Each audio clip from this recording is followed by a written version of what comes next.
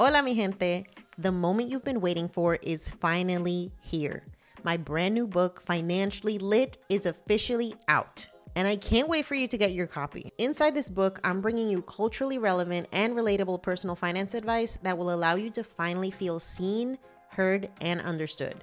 Whether it's the guilt you feel from being the first person to make it while members of your family are still struggling, or the way that financial trauma manifests itself in negative and limiting beliefs around money, Financially Lit is here to guide you through it all.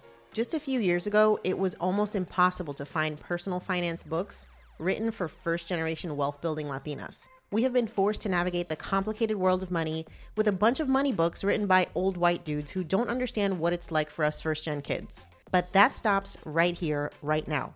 Inside Financially Lit, you will learn how to set boundaries with your familia, with your dinero, create and pass on generational wealth, diversify and increase your income, protect yourself from financial abuse, navigate the complicated relationship between amor and dinero, invest like a white dude or better, and so much more. You can get your hard copy and audiobook version of Financially Lit at financiallylitbook.com, and make sure to join our email list so you can find out when I'm stopping in a city near you for the Financially Lit book tour. See you soon.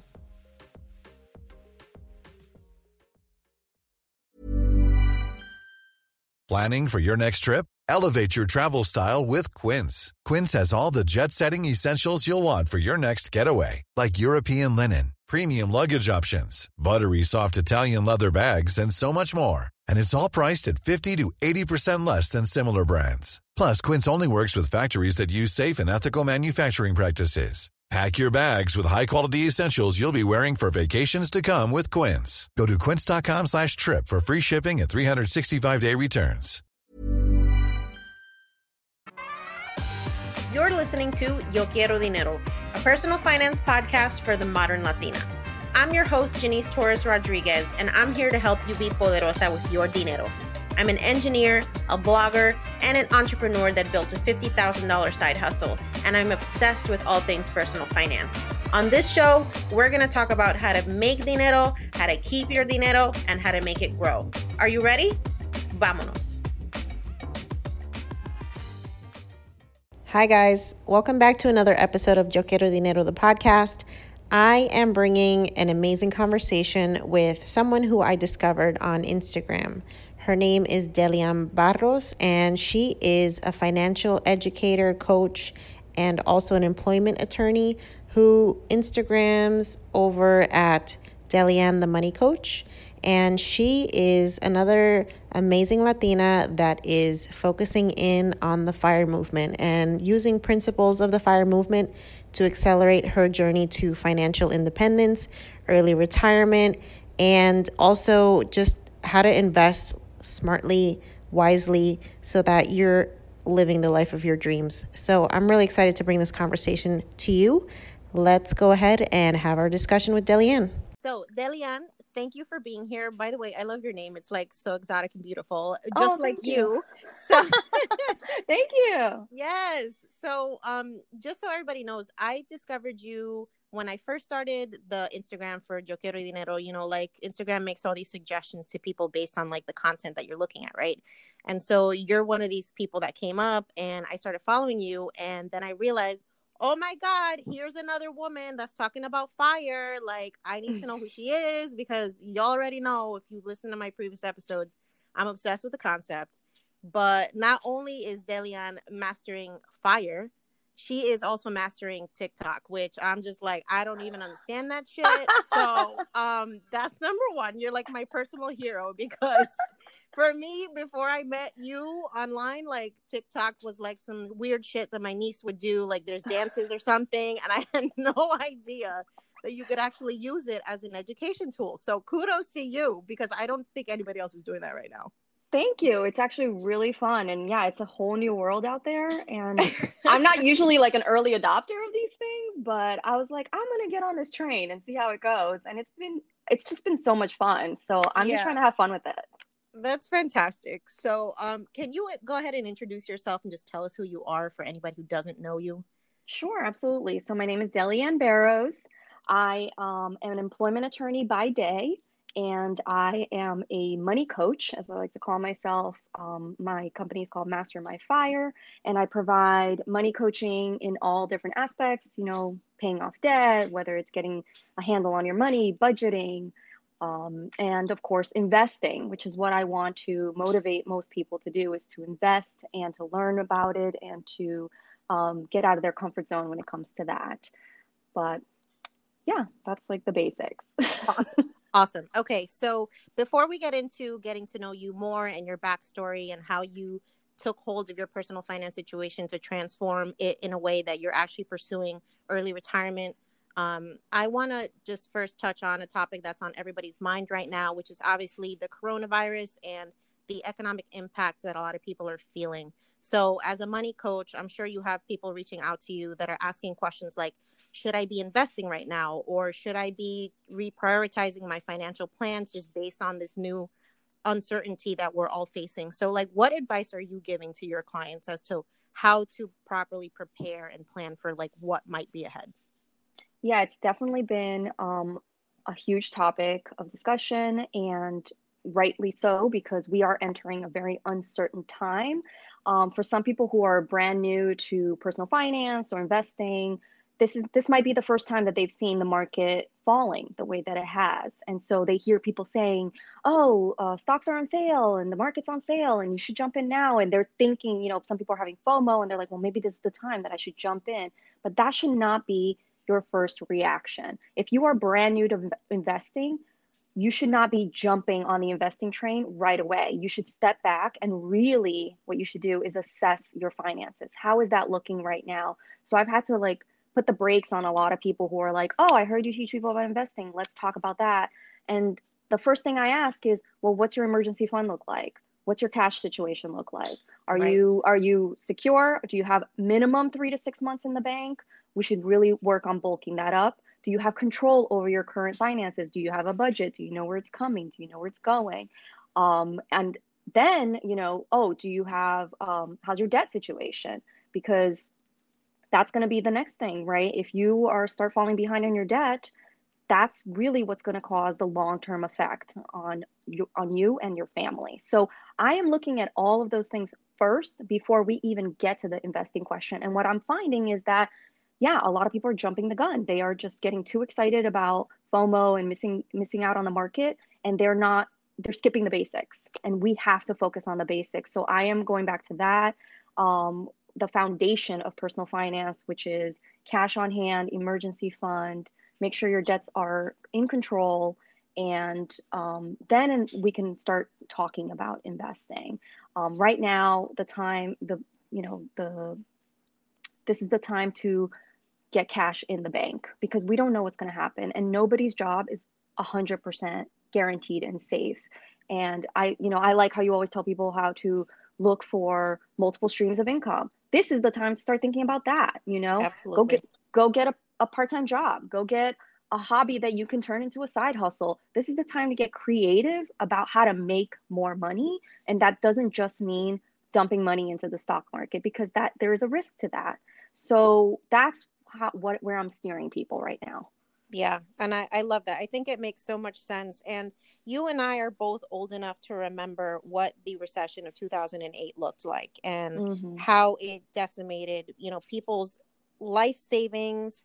Like some people are still recovering from what happened there. And, I think a lot of people, especially younger people, they don't necessarily remember the repercussions of just not being in a financially secure place and what that can do to your long-term strategy. So I love the advice that you're giving people, because, these lessons, this is not the first and last time we're going to deal with this type of situation. The economy is cyclical, and there's going to be recessions, there's going to be booms, but you have to just always be kind of nimble, right, about how you're planning Mm-hmm. your financial strategy, because just like everything in life, the only guarantee is change, right? 100%. Yeah. So I want to get to know you more, and I want listeners to get to know you more. So my first question to you is going to be, what was your relationship with money like growing up, and how did you first become interested in personal finance? Sure. So I am an immigrant. I was born in Brazil, and my parents, you know, we had, I think it's like very typical in a Latina family. Like we in a Latin family, we don't talk about money with, with kids. Like that's not Mm-hmm. something that we do.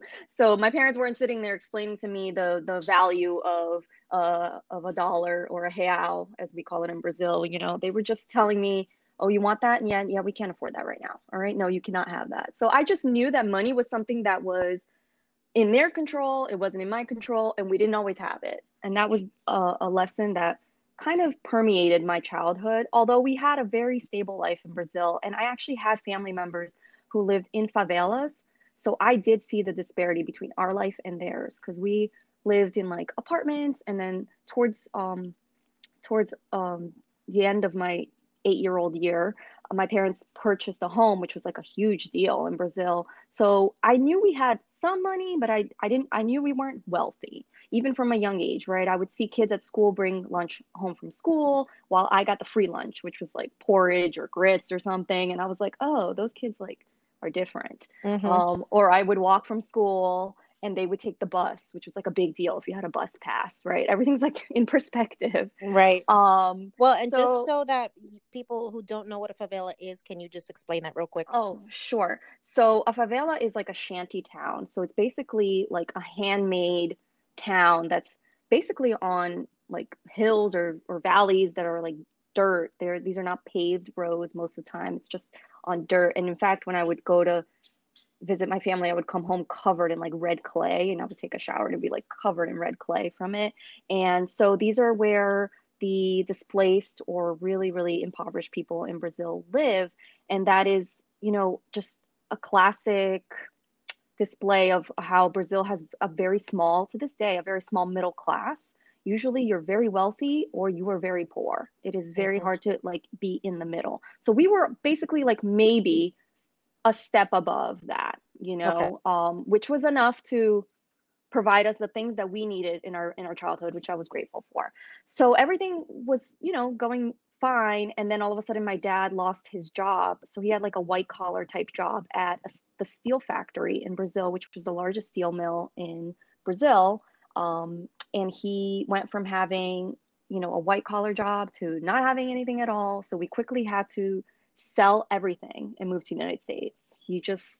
It was basically the only employment in town. So he knew that our lives were going to change drastically unless we did something major. And my father had lived in the United States prior. He actually won the lottery in California. Oh, Not, wow. yeah, not a huge lottery. It was maybe, I think at the time, it might have been like $50,000, but that was a ton of money for my Yeah. family, right? So he took that money and he bought my grandmother's house, which she lives in to this day still. Oh, wow. That's awesome. Yeah, so he spent a bunch of money on my family. So my dad was, like the hero of the family. And then all of a sudden he lost his job and he had lived in the United States before. So he's like, let's go. We packed up everything. I think we moved to the United States with maybe 2 or 3 suitcases. That's Wow. it. The five of us. It was me. Oh, there was no five of us yet. That's right. It was just me and my middle sister. My little sister came later. Okay. So the four of us. So anyway, we moved to the United States. We moved to Miami. We didn't know anybody. We were just on our own. We had to figure everything out. Um, we moved to Boston for 9 months and we're like, oh my God, this is cold as hell. Like, why are we here? We quickly came running back to Miami. We're like, what was that all about? Didn't even get Yeah. to see snow. Um, but my dad decided to start his own carpet cleaning business. So it was just him and a carpet cleaning machine. And he would be cleaning, like these big fancy boats at the Miami South Beach, at the Miami Harbor. And so it was a pretty good business. And for years, my mom didn't have to work because she was taking care of us. And it was very traditional in my family in that my dad didn't want my mom working for a long time. But finally, things started getting tighter. And he's like, okay, maybe you can start working. And so she started working as a housekeeper. And then there was, more income. But I always knew that money was tight growing up. I didn't have money to go on field trips or do any extracurricular activities. Anything that I wanted to do after school, I'd have to find my own way home. Like my parents were busy, trying to make a living for us. Right. They weren't going to go out of their ways to like, yeah, to like cheer us on when it came to those extra things because they just didn't have the time. Mm-hmm. So I saw that was the situation, and I was like, okay, well then I need to start thinking of ways to make my own money, and I started tutoring, and I'm like, well, how am I gonna advertise this tutoring business, But this is before social media. So I Right. printed a sheet of paper. And do you remember those signs that you would see everywhere? People would just put a sign up and then you would have the phone number on the bottom and you rip Mm-hmm. them off and you go. And that's what I did. And I put it up in my building. And I got a mom. She called me and she was like, "Oh yeah, I would love it if you would tutor my son." So I started tutoring him a couple times a week, and that was like my little money that I would use for anything I needed. And how Um, old were you at this point? I was probably 14, 15 years old. Okay. Yeah. And then soon after that, I think at 15, 16, I got my first job at Walgreens. I was just like a checkout clerk. I would stock shelves. That was like my first real paycheck. So I felt super grown up. But that was a crazy job too because I was going to school full time, obviously. I was a kid. And then I would go after school and I would work till like 1 in the morning. Like, Oh my God. yeah, but the Walgreens was literally 2 blocks from my house. Okay. So yeah, I was lucky that it was like right there. But I would work till 1 in the morning. I worked on Christmas. I worked on New Year's Eve. So I didn't care. I was just so happy to be making money. Yeah. So that was like my first job. And then I bought my own car. I bought like a $4,000 beater that was like mine, and I was so proud of it.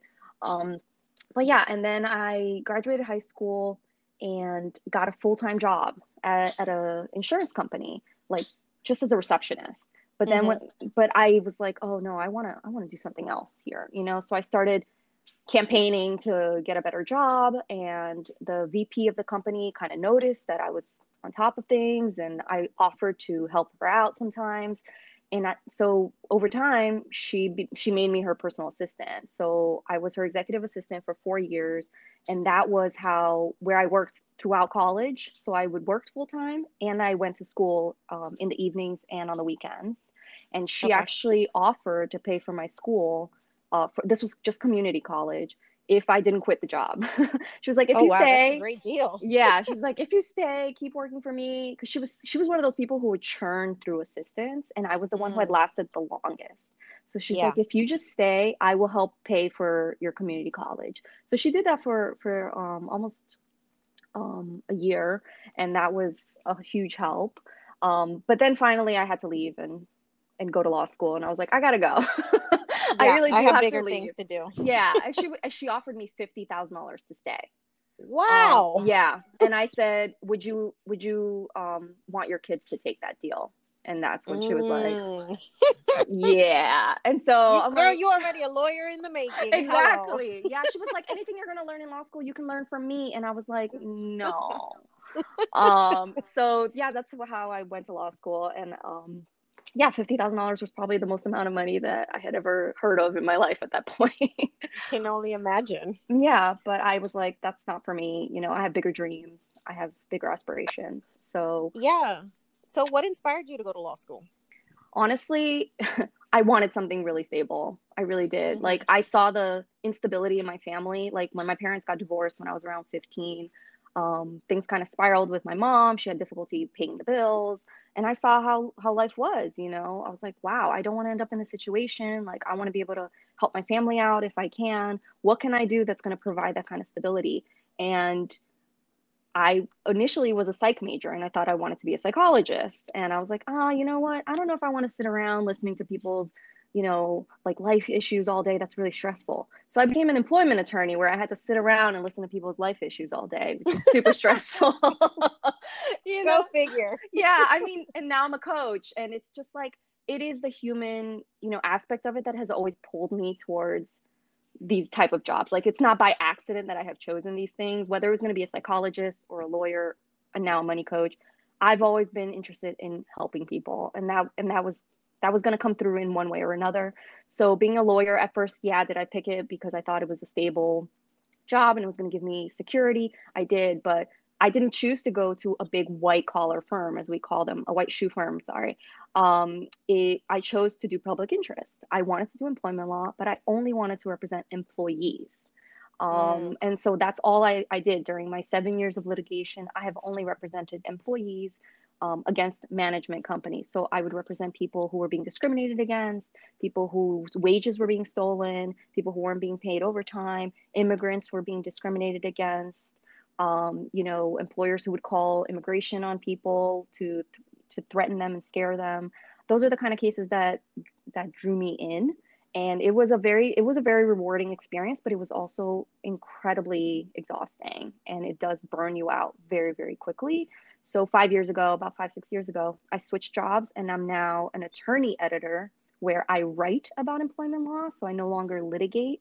And it has given me like so much freedom, and my stress level has gone from like 10 to 1. I basically get to write about employment law, stay current on the law, but I no longer have the stress of litigation that goes with it. So actually, I'm one of the few lawyers who have gone to law school and has been able to make it work and transition out of litigation, which very few lawyers are able to do, because they just burn out and then they just completely pivot out of the law, because it just becomes something that they no longer enjoy. Yeah, that's amazing. And I think that that's really interesting how, you recognize that you can still use your skill set in a way that serves your own personal goals and your work-life balance goals and things like that. Because I feel like a lot of people, they get stuck in this like, well, if I do this, it has to be this way, and that's the only way that I can make it work. And that's absolutely not true. You have to be very intentional about how you create what your life looks like. Absolutely. And I mean, I manifested this job because I would, put that energy out there that I'm like, this is the kind of job that I want. And I would just like make up this dream job in my head.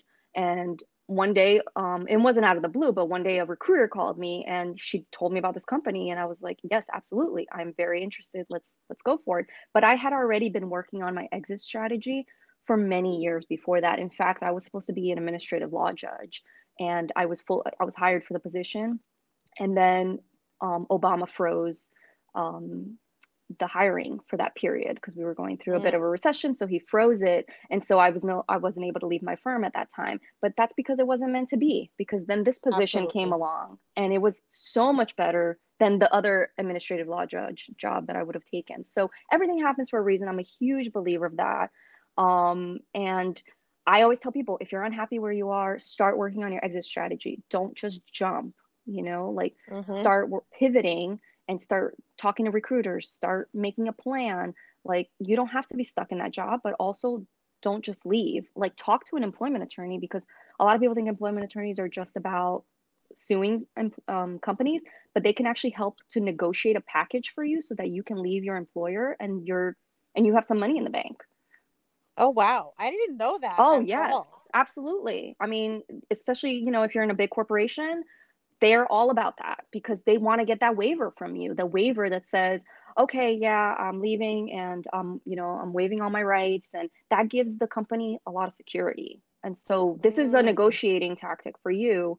So I always tell people, talk to an employment attorney, like get a consultation. It's worth it, to pay for it, because it will pay off in the long run. Wow, that's awesome. Okay, so what was your debt situation like, and what inspired you to make these changes that have led you to being on the path to FIRE? So before I discovered FIRE or any of this, I, have my student loans obviously from undergrad and from law school, which were ginormous. And I had just come to terms with the fact that I was like, oh, I'm going to have these loans for the rest of my life, for the rest of my life. And Navient can wait for the money when they get it. That was my thinking. I'm like, they'll get it when they get it. Yeah. And it was because I didn't know any better. I was just thinking like that's the way it was.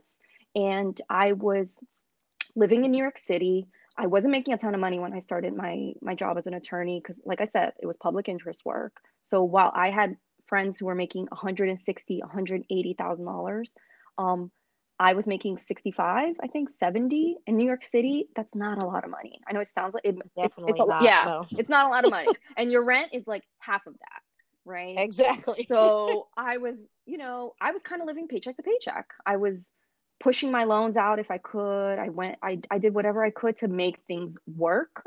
So I hadn't gotten a grasp yet on my finances. I was all over the place. I regularly carried between $3,000 to $5,000 in credit card debt month to month, and then I would get my bonus and I would pay it off, and then the cycle would start again.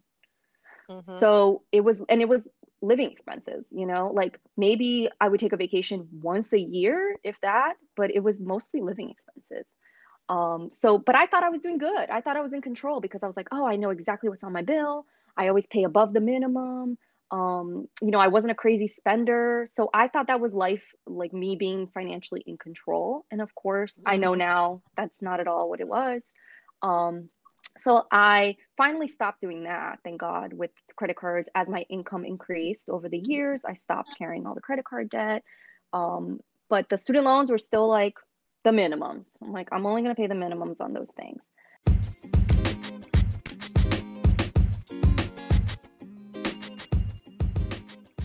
You take care of your body by exercising, eating right, and getting enough sleep. But are you doing the same for your mind? On this podcast, we're always talking about mindset and mental health as the foundation for financial wellness. So we're super proud to partner with BetterHelp to get you access to professional, affordable therapy right at your fingertips. Even with health insurance coverage, traditional therapy costs over $100 per session, and that's if you can even get an appointment. Online counseling is an effective, convenient, and affordable way to get help with many issues. You can chat with your therapist at your convenience in whatever mode you're most comfortable with. Just take a short quiz and get personally matched with one of BetterHelp's professional, licensed, and experienced counselors and get the support and guidance you need to start making a change. As a reminder, online therapy is not suitable for someone who's suffering from a severe mental health condition that makes them a danger to themselves or others. Download the BetterHelp app today and get started with 10% off exclusively for Yo Quiero Dinero podcast listeners. Just use the discount code DINERO, that's DINERO, and you can get 10% off your first month. You can also go to betterhelp.com/dinero for the same offer. BetterHelp, affordable, private, online counseling, anytime, anywhere. So I'm paying off my student loans. I'm just paying the minimums. And I start basically hoarding cash because all I know right now is what people have told me is, hey, don't have credit card debt, pay your bills, and if you want to be wealthy someday, buy real estate, which we know in New York City is incredibly challenging. So I start hoarding cash, and I'm convinced that buying real estate is my only path to, being wealthy or to reaching retirement. I just think like it's the only option. So that's what I start doing. And I go through 3 different real estate transactions trying to buy a co-op in New York City, which buying a co-op in New York City has to be one of the most stressful things ever because it's not just about having a 20% down payment. They want to see that you have a ton of money in the bank on top of that 20%. Oh, wow. So it is just the financial requirement for it is really intense, and they go through your entire life to make sure that you can qualify. So I actually got super close on one apartment. We signed a contract, and then at the last minute, they canceled the contract because somebody came in with a cash offer above market price. So they actually, I was really upset. I was telling my real estate attorney, I'm like, how can I do this? We signed a contract. And he's like, yeah, that's real estate for you in New York City. So I gave up on that idea of buying, real estate in New York City. And I decided that I was going to leave New York City anyway. I had lived there for 14 years. I knew that the cost of living was super, super high. And I'm like, I need to get out of the state if I ever want to pay off these loans and maybe buy property and grow my net worth. I need to get out of New York City. So I started working on that exit strategy and finally asked my job, hey, can I work from home? And they're like, I'm like, from San Diego. Oh, and they're like, awesome. Oh, okay. But literally it was a 5-minute conversation. They're like, sure, no problem. I couldn't believe it. Wow. I was like, had I known, I would have asked years earlier, but I didn't realize that behind the scenes, the company was becoming very remote worker friendly. And so I started hearing about people moving to other countries or moving across the country and being able to keep their jobs. And I was like, well, maybe that won't apply to me. And I just had all this like unnecessary negative self-talk about it. And finally I was like, no, I'm going to ask. The worst they can say is no. And I did. And so I moved to San Diego where I live now. And I cut my cost of living considerably. Now I'm still holding on to all this money that I had for this down payment. And I'm still thinking, this is what I need to do now. Now I'm in California, another state that's super expensive when it comes to real estate, and I know that it's going to be challenging to buy here too. And then one day I watched this thing on Netflix called Explained. I don't know if you've seen the series on Oh yeah, Netflix, it's right? awesome. They pick a different topic every episode, and I watched this episode called Billionaires. And Mm. so Mark Cuban's on it. They're talking about Warren Buffett. And then they do this little interview. They show this little snippet of Warren Buffett, and all of a sudden he says these words that I had never heard before. He says low cost index funds, and I'm like, what's that? I've never heard Mhm. this term before. So I start talking to my friend about it, and I was like, have you heard this term? I've never heard this term before. And she was like, oh yeah, you should read this book, and you should follow this person on Instagram. And I went down a rabbit hole that I have never left since. That is the story for most of us that are in Yes, personal finance at this point. it was crazy. It was like I had discovered a whole new world. I thought at the time my Instagram was a fitness Instagram. I would only post things about my food and my workouts. And that's Mhm. and then all of a sudden I was like, "Oh no, I want to start talking about money. I want to start talking about money all the time. Like women do not talk about money enough. This is really frustrating." So Yeah. I go down this rabbit hole. I start digging around, learning everything I can about personal finance. And I looked it up before we started talking. That episode came out on October 3rd. For 2 weeks, I did nothing but study what low cost index funds were That's awesome. nonstop. By October 17, I put $50,000 in a Vanguard low cost index fund. What? Oh shit. Yeah. That's amazing. Yeah. I decided that I was going to pay off my student loans within 15 months. I sent $30,000 to Navient. I paid off my private loan. And I sent $50,000 to Vanguard. And I Instead was of hoarding it for real estate that yes, was just impossible to attain at this point. right. Yeah. And also could I have made it happen? Absolutely. But it doesn't fit my lifestyle. Like being a property Landlord. owner or Yeah. a landlord isn't for everybody. Girl, I will And tell you from personal experience, I've done it and I will never do that shit again. you It see? is just, it sounds like this dream life on paper where you're like, oh my God, look, these people are like funding my life. When you actually have to deal with human beings, it's really challenging sometimes, okay? Especially when it's people and money. I have no interest in ever doing that again. So I get it. Exactly. And I'm an easy tenant. I'm the easiest tenant you'll ever have. I'm quiet as a mouse. I come and go. I pay my bills early. So I'm thinking, oh, everybody's like me. But no, Absolutely everybody's not. not like me. I Absolutely am the not. best case scenario. Yes. My landlady hears from me maybe twice a year. Yeah. So Not very common. yeah, exactly. So I decided, real estate's not going to be for me. But that being said, do I own real estate? Sure. I own REITs, right? I own Yes. real estate stocks through my index funds. So Mhm. I still own real estate. So I feel good about that. So that was literally a pivot that took place between 2 to 3 weeks.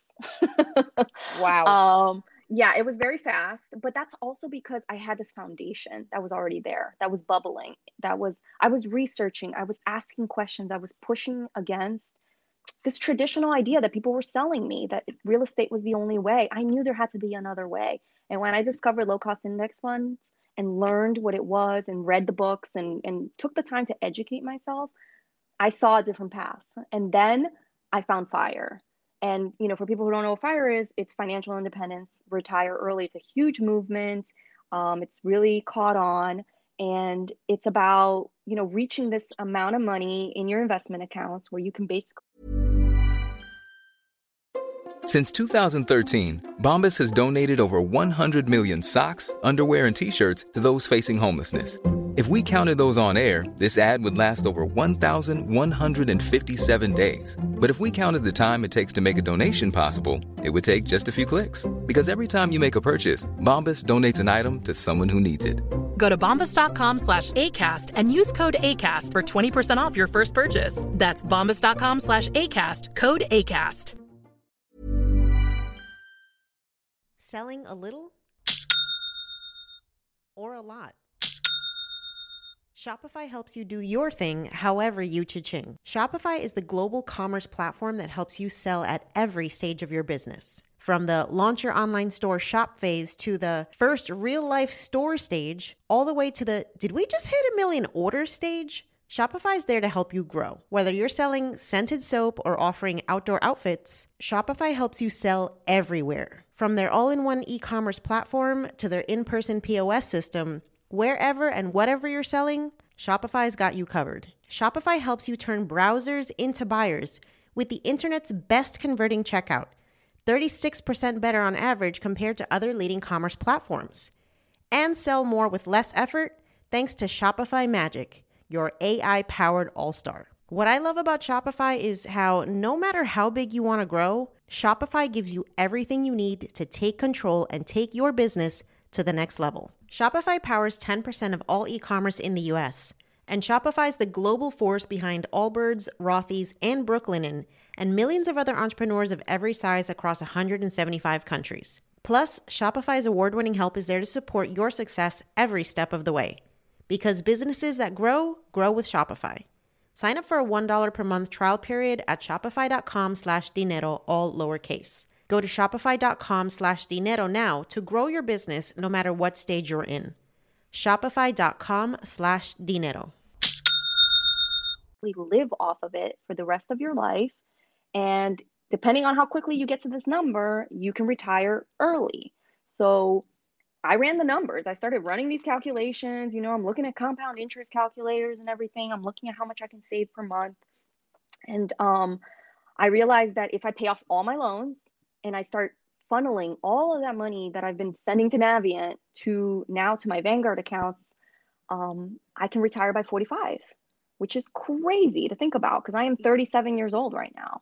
And that's a very short timeline. And when I called the guy at Vanguard and told him that I was doing FIRE because I'm using their personal advisor services, he was like, "You're my first FIRE person. I've never had to do a FIRE plan before for anybody." And I was like, "Well, sir, congratulations." Why do you think that is? Do you think just FIRE people are like against the whole concept of like financial advisors, that they're just trying to BS them, or what? Yeah, I think they want to do it themselves, because this is a very DIY movement. It's just like you can figure it out on your own, and you totally can. You can 100% figure it out on your own. But there's a lot, and because I am still relatively new to this, it doesn't hurt to have somebody in your corner, right? And the price is very reasonable. I mean, I'm not here to I don't work for Vanguard, Yeah. I'm not here to full disclaimer. Full disclaimer. But it's 0.3% of my balance. The guy had the heart of a teacher. He literally spent 2 hours on the phone with me explaining everything. I had a million questions. And once I felt satisfied, I was like, okay, I'll sign up with you. And he was so excited to work on my plan. And so that's what you want in a financial advisor. You want somebody who has a heart of a teacher and who is going to walk you through all the steps. And if you don't feel 100% satisfied by the end, do not hire that person. That is what I tell people. And so this is what's almost called like a robo advisor. So everything's kind of happening automatically behind the scenes. That's why the fee is so low. So this is not an actively managed plan. It's still pretty much hands off. They're rebalancing for me, every 2-3 months. And so there are things that he taught me that I didn't know about, like for instance, I'm a high income earner. And so certain bonds are going to be charged at a very high tax rate for me. So he's like, you shouldn't be in these bonds. You should be in municipal bonds. And I was like, oh, I didn't know about municipal bonds. So there are little things that you don't know that they can help you with, and they will structure like a great plan for you. So I do tell people to use them if they feel comfortable using them. Yeah, I think the most important thing is just to understand what the cost is for this advice. And like, if these people are being paid by just getting you to sign up for stuff, then they're probably not the people you want to be working with. You want somebody who actually has your financial interests in mind and is not just trying to profit and get rich off of you, because that's not the point. 100%. And to be clear, these are fiduciaries, which means that they are not selling me any products. They are paid a salary. They are not paid on commission. So he doesn't benefit at all about, depending on what I decide to do. Also, I can cancel anytime. I'm not signing a contract. He's like, hey, if tomorrow you decide you don't want to do this anymore, you don't have to. So everything was there. It checked the boxes for me. So I felt comfortable signing up with them. But yeah, so FIRE has just been this huge life change for me. And then the other piece of that I discovered was geo arbitrage, which I decided I'm not going to retire in the United States. I can actually lower my fire number if I retire abroad. So right now, my plan is to retire in Lisbon, Portugal. So we'll And see how. Lisbon, Portugal itself is known for its low cost of living, and it's actually a really popular place for expats from the United States because of that.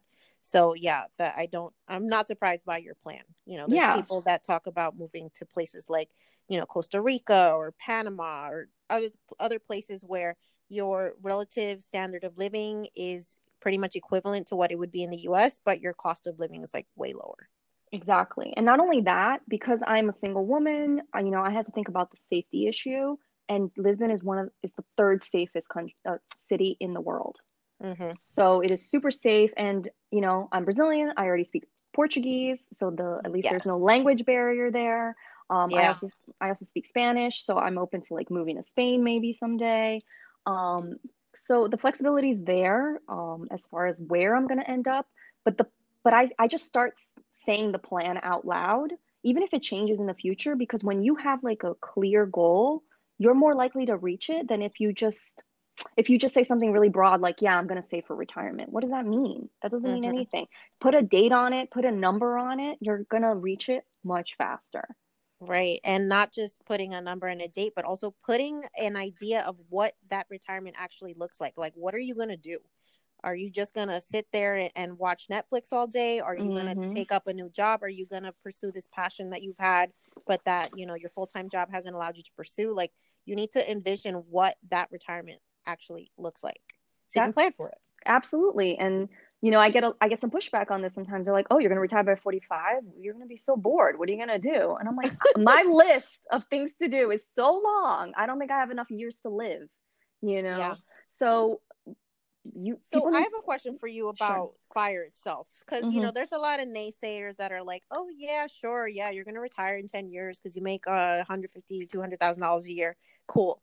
What about like regular people, like teachers, or like just people who are earning normal salaries that are just like, well, I could never do that. What advice do you have?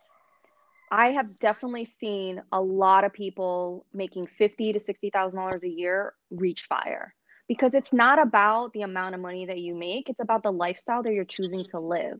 So if you're already living a certain lifestyle at that level of income, all you're trying to do is like maintain it, right? Now, obviously, if you're like, oh, I'm living on $50,000 now, but I want to be living on $100,000 when I retire, that's a whole different plan. Most Mm-hmm. people, they just want to maintain their lifestyle. They like, I want to know that if I lose my job or if I decide to quit working my 9 to 5, that I can maintain my current lifestyle. So they already start scaling back early.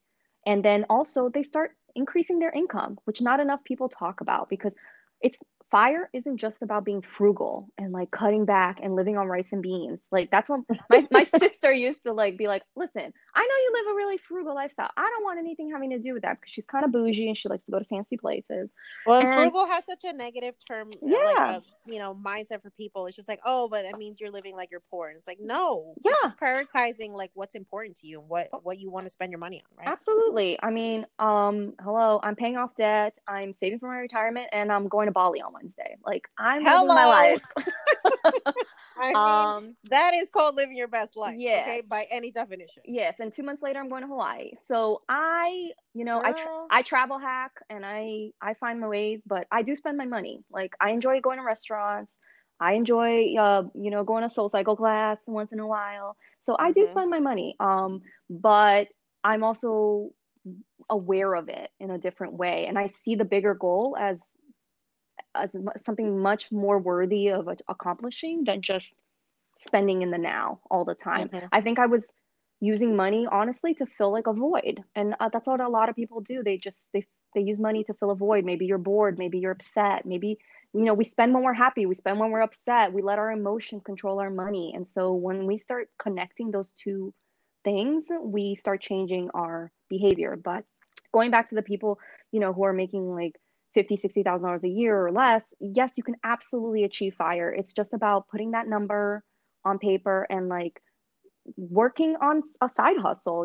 There's so many ways now to make money from home, from, just an eBay account, like Mm-hmm. starting a blog, as you know. Yep. So people need to get more creative. It's not just about having that 9 to 5 anymore. We're in the era of like, if you're not taking advantage of the internet, you're missing out.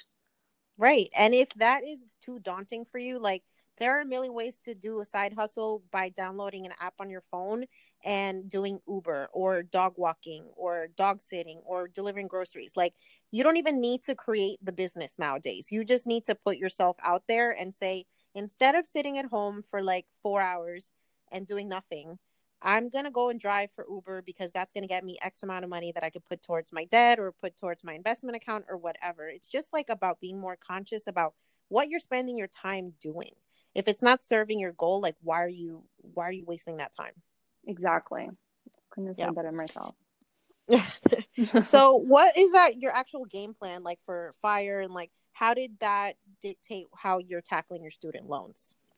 So a lot has changed about my plan for my student loans because, as we all know now, President Trump just announced this huge plan to pause interest rates on federal student loans, which That is a huge deal, by the I way. did not see that coming. Yeah. No. So, I'm on this path to become debt free, to on one level beat the interest rate. So I was like, oh my god, now the interest rate's going to be zero. So, and I don't know what's happening with the economy right now. Nobody does, right? The stock market's all over the place, the economy is unpredictable. So this year was supposed to be about my debt free year. I might have to slow that down a little bit to funnel more money towards savings, which is exactly what I'm telling my clients. I practice what I preach. I'm going to put more money towards savings. I'm still going to be paying off student loans above the minimum because, hello, now that there's no interest, that means I can pay it off faster. That means that like Absolutely. a big chunk of my payment isn't going to interest, which is so disheartening every time I see the payment post and I see $100, $200 interest. Like Mm-hmm. that's so disheartening. So now that's no longer the case. So if you are in the position that I'm in, and let's say you have a minimum payment of $300 a month on your student loans, and then all of a sudden it goes down because now there's no interest. Let's say the payment is now 250 or 200. My advice to you is if you can hold on, keep paying the 300 and knock that thing out. But if you're like, oh no, I want to bulk up my emergency fund, then funnel that money to your emergency fund. Whatever you do, don't just go out and spend that money on anything, reckless. But Mm-hmm. either save the money or keep funneling it towards your student loans. So for me, I'm going to keep funneling money into student loans, maybe not as aggressively as I was before, but maybe I don't have to do it as aggressively now that the interest rate is gone. Maybe I'll still hit my debt-free date even if I slow down a little bit. We'll see. I need to work out the numbers once Navient gives us the go ahead. But the goal is to pay off all the student loans and then funnel all that money to my Vanguard account. I already maxed out my 401k at work. So those are basically like that's my strategy for the next 1 to 2 years. Short term and long term is to just keep plowing money into the investment accounts and keep living the same lifestyle I have. I never let lifestyle creep, kind of come over, even if my salary may increase or my bonuses may increase. I don't change my lifestyle, even, as the income increases. And I think that has been a huge um, benefit of that has led to like why I'm able to do the things that I do. That even though I am a high income earner, I live a very middle class lifestyle, I would like to say. Yeah. No, I think that's a really important message because, so many people they hear like, oh my gosh, I'm getting a bonus for work or I'm getting a raise and whatever. And instead of just realizing that I didn't have that before, so why do I need to spend it just because I'm getting it? And then that's what happens. You end up getting money that you didn't expect to get. And instead of being more like thoughtful about it and realizing that you don't even need that money to currently live the life that you live, Mm-hmm. like, why wouldn't you do something more productive with it than just saving or buying something because now all of a sudden you have this windfall of money? So I think that's the first thing that you need to wrap your head around when you're talking about FIRE. It's just like, understand the lifestyle that you have. Are you currently making enough to, to live the life that you want? If you are, then why would you need more in the future? You just need to maintain that standard of living if that's what makes you happy. Exactly. And if anything, yeah, my standard of living will probably stay pretty much the same, and my cost of living will probably go down once I move out of San Diego into Portugal. So those are all the things that I'm banking on, but I'm also saving up to the point where if I ever wanted to come back to the United States, if I, for whatever reason, I was unhappy in Portugal and I didn't want to stay in Europe anymore, I could still come back. So I am saving above probably what I need, because you always want a contingency plan. Like this is we're talking about planning for the future. Things are uncertain, so you always want to go above and beyond whatever your plan is, just in case. But I don't know, just having that plan in place gives me so much peace of mind, something that I never had before. I felt like I was floundering before. Oh, am I going to buy real estate? Am I not? Am I going to rent for the rest of my life? I just felt like I had no direction. So just because you have money doesn't mean that you have direction. So you really have to sit down and make a plan for yourself. And only then are you going to feel like you have financial freedom, like you're going to have control over your life. So that's why I started Master My Fire, because I want people to sit down, make a plan, and see how empowering that just doing that is. It's so empowering. Like it just gives you such peace of mind. And I want that for everyone. So can you talk about Master My Fire and what services you actually provide and how you work with your clients to get them on a path to financial freedom and independence? Absolutely. It is a very high touch, personal coaching plan. There is no cookie cutter, download this and fill this out, and this is the formula that you're going to get. I work one-on-one with everybody, and I do what it's called a 3-month transformation, because this is not something that we're going to conquer in one phone call. It is going to take time. So I do have my clients fill out what I call like a financial snapshot. Guys, this is a budget. All right. It's a budget. It's just a 1-month budget, but that's all it is. You don't have to tell me everything you spent for the last 6 months to a year, but I need to have an idea of where your money is, what you're spending, what's coming in, what's going out, and what your debt looks like and what your savings look like. Once I have an idea of what that looks like, you and I can start working on a plan to make this efficient, to make your costs efficient, to bring down your expenses, and to start funneling money to your goals. What do you want to do? Do you want to pay off debt? Do you want to save for a down payment? Do you want to achieve fire like me? Whatever it is, we're going to work on it, right? And I'm going to try to steer you in the best direction. I'm here to coach you, and I'm here to support you in this journey, because I think what's missing from a lot of these do-it-yourself type programs is accountability. I mean, we all know like it's like getting a trainer. We all know what to do when we go to the gym. We know what we're supposed to do. We know we're supposed to lift weights. We know we're supposed to do a little cardio. We know we're supposed to eat right. But unless somebody's looking over your shoulder, you're going to cheat a little bit, and then you're going to be like, oh, why didn't I lose 5 pounds? So, I'm here to not to shame you or judge you at all. I'm just here to kind of keep you on track and make things realistic, because people tend to be extreme sometimes. And they're like, oh, I'm going to cut all this out of my budget. And then they realize that that's not sustainable. And then they start spending like crazy because that was just so difficult for them. So I'm here to just keep people on a very realistic path so that they can achieve this over a long term. This is not a get rich quick scheme. I tell people this is not going to happen overnight. And I just try to be as pragmatic and realistic as possible, because that's what I would want somebody doing for me. Yeah. That I love how you equate it to diet and nutrition, because it's so similar when you really think about it. Like, you put somebody on a really strict diet, like the first thing they're going to do more than likely is binge as soon as they get the chance, right? They're going to go crazy. And it's just it's human nature to fight and rebel against rules, right? When you're feeling so restricted that you're just no, fuck this. I can't do this. This is too much. I don't have time for this. Right. Yeah. And so it's the same thing with money. If you just make it so unpleasant to deal with, you're just gonna be like, nah, I don't want to do this. There has to be a plan, but one that actually motivates you, as opposed to deflates you or defeats you or makes you feel like, oh, this is just torture and I can't wait for this to be Absolutely. over. And one of the first questions I ask them is, hey, what are your deal breakers? What are things that you absolutely love to spend money on? And you're like, I don't want to give this up. I want to work with you so that you can keep those things in your life. If that means getting a latte at Starbucks, then we're going to keep that latte in. We're going to find a way, Obviously, you can't keep a list of 20 things, but but the goal of the exercise is to really find what brings you joy. What is it when you spend this money? It actually brings you joy because, like I said, if you're just spending money mindlessly, you don't even realize that like you're leaking money and it's not even bringing you any joy or any happiness. You're just spending, right? Yeah. So true.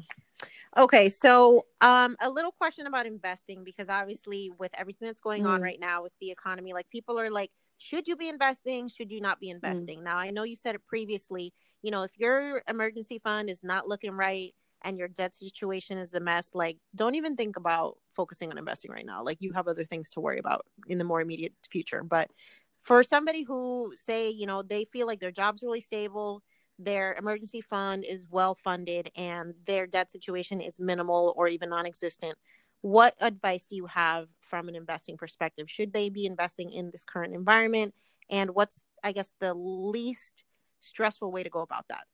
100%. If you've been investing up until this point, you should continue to invest, right? The number one rule is you cannot time the market.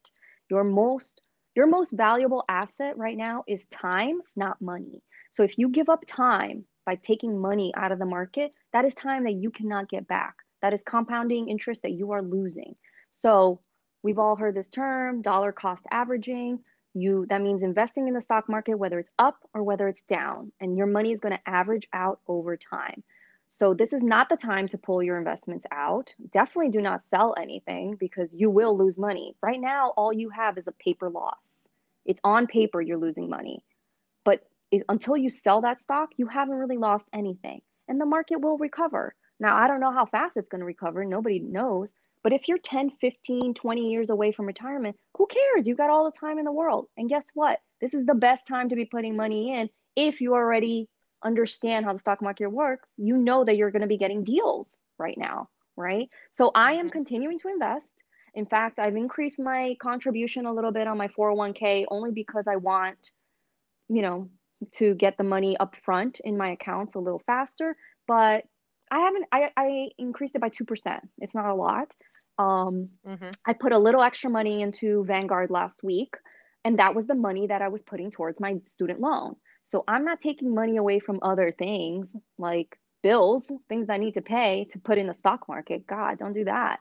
We're talking about discretionary, funds. If you have discretionary funds, continue to invest. You don't even have to change your contributions. Just keep it the same. Don't get FOMO if you're like, oh, now I feel pressed that I need to throw an extra $50 or $100 into the stock market. No, you do not. You can keep at the same rate that you're going. If you happen to have extra cash laying around and you feel comfortable doing it, go ahead. But otherwise, just stay the course and you're going to be fine. We're going to get through this. The stock market will return. And really, it's a set it and forget it system. That's why low cost index funds are so efficient, because you just throw the money in there and you forget about it. And that's the best way to be an investor, is just to live your life and not think about your investing every day. What I tell people is, you don't buy a house and check on how much your house is worth every day, right? You don't go online and you're like, well, how much is my house worth today? Nobody does that. That's what your retirement account should be. You put the money in and you forget about it. You don't have to think about it. Yeah. And I think a lot of people actually become investors by accident, right? Because they just like sign up for a 401k at work. They don't actually know what that means. They have no idea what they're actually invested in. So before you start getting all stressed out about getting into the market and you don't like even know what's actually in your portfolio right now, like that's what you need to be doing. You need to understand where the dollars that you already have invested are. If it doesn't make sense where they're allocated, you need to fix that first before you just start buying random shit that you have absolutely no idea like what it is. Absolutely. Right? I mean, call your 401k companies, call your HR, ask them questions. What is this thing that I'm invested in? Maybe you signed a paper 5 years ago and you don't even know what it means anymore.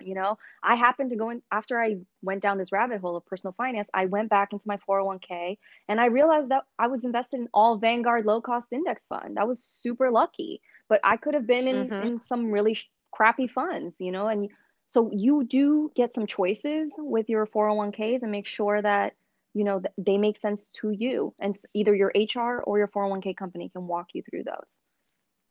Yep. So if somebody is looking to just get control of their finances, they have not been really actively pursuing a better personal finance situation up until this point, but they're ready to start. What advice do you have to give them? I just think for me, I usually ask people, how would you feel if 30 days from now X was out of your life or X was in your life? Like, how would that make you feel if you hit this goal?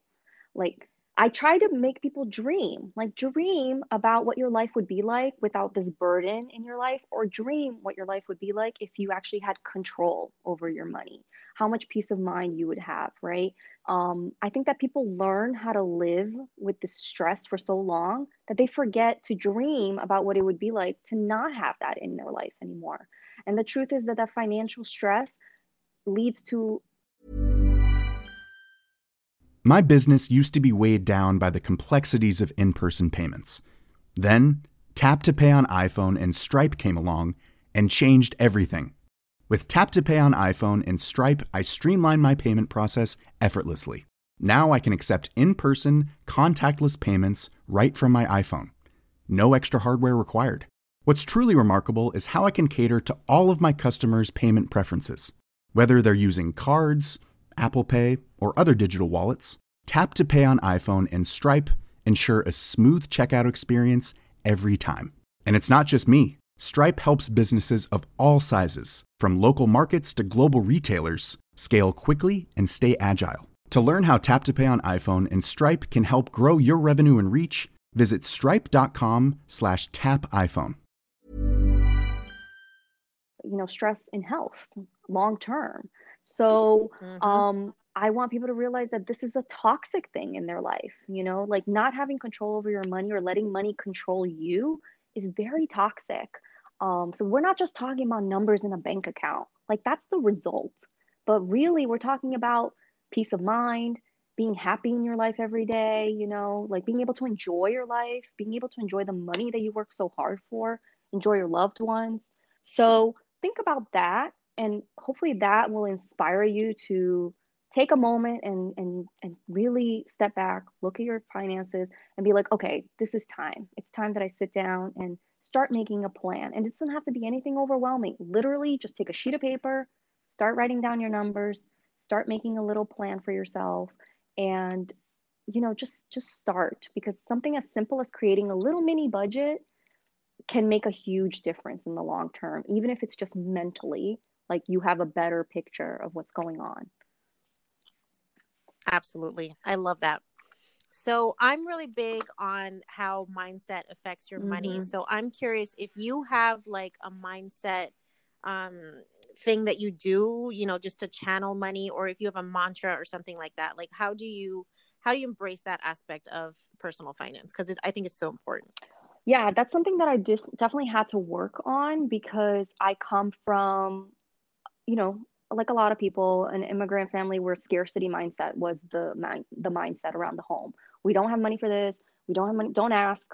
We don't have money for that. So the idea of there's never enough money around can also lead to hoarding behavior, right? Which I sometimes tend to do. I tend to sometimes hoard money, but I've been able to work through that and understand that money is just a tool. Money is going to be around whenever I need it. I trust that things will work out. And I don't know, I've been very lucky, and they have, especially in my job situation. So I try to stay very positive when it comes to money. And when something stressful does happen and I have to shell out a lot of money, for instance, when my dog was hit by a car and I had to spend $10,000 on his surgery, which was super stressful. I thought at the moment, this is what money is for. Money is to solve problems. This is its purpose. So we are going to use it for this purpose. So money is not to hoard. Money is not to use money to lord over people or to try to gain respect or to try to gain status. Money is not to buy love. Money is a tool. Oh, girl, I love that. Yeah. So once you start disconnecting money from these made up, ideas, and you start realizing that all of that is unrelated, and money is just there to solve a problem, I don't know, it loses its power, and you gain power at the same time. Oh my gosh, that's fabulous. That is freaking fabulous, girl. I love it. I love it. Okay, so where can we find out more about you and follow your journey? Because I am rooting for this fire thing that you're doing. I just cannot wait to see you posting that you're living in Portugal, because I know it's gonna happen. Let's manifest that. Everybody, please. Yes. Deli-Ann lives in Portugal. Hello. Yes. Yes. So most of my shenanigans happen on Instagram. I post my TikTok videos there. So, if you're not into TikTok and that's not your thing, no problem. I share my videos there too. But most of my information is on my Instagram. So it's at Deli-Ann the Money Coach. I'm also on Twitter. I also post my Twitters on Instagram. So really, Instagram is the best place to reach me. If you ever want to book a free call with me, the link is there in my bio. If you want to DM me, whatever it is, I always respond. I love social media. I think it's a super powerful educational tool. So follow me there and we'll have some fun talking about money together. Yes. Thank you so much, Deli-Ann. I love everything that you're doing, and I love finding like-minded women who are just using these little platforms like Instagram and Twitter and freaking TikTok to reach audiences and just share ideas that we didn't have access to growing up, right? Our parents, they didn't have access to this kind of financial education, so as a result we didn't get it. But we can also be a part of changing that narrative and shaping what financial literacy looks like. So thank you so much for everything that you're doing. Thank you so much. I enjoy it. It comes from the heart, and that's really what drives me. I absolutely loved the conversation with Deli-Ann. I think there were so many gems of information there, not only regarding how you can take the principles of FIRE and apply them to your own life, but just also how a shift in mindset can make you see possibilities that you didn't even know were possible. So I hope you're feeling inspired after this episode. And if you're loving the episodes on this podcast, like always, I ask that you share them with your friends and family, that you leave a 5-star review if you're listening on Apple Podcasts. And if you're not, that's okay too. Share. Make sure that you also join us over on Instagram at Yo Quiero Dinero Podcast. We're having a ball over there, guys. All of us are pretty much on lockdown when it comes to just having a social life at this point with everything that's going on with the coronavirus. So our respite right now is social media, and we're having a lot of fun. We're having lots of discussions over on Instagram. So I'd love to have you join us. And until next time, stay thrifty, stay educated, stay inspired, and stay poderosa.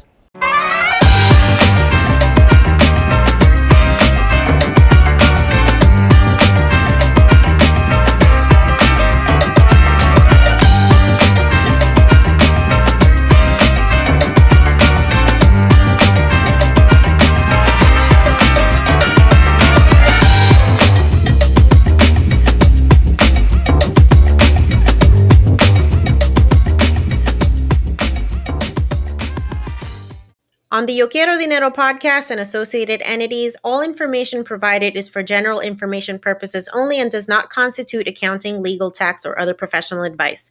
Listeners should not act upon the content or information found here without first seeking appropriate advice from an accountant, financial planner, lawyer, or other professional.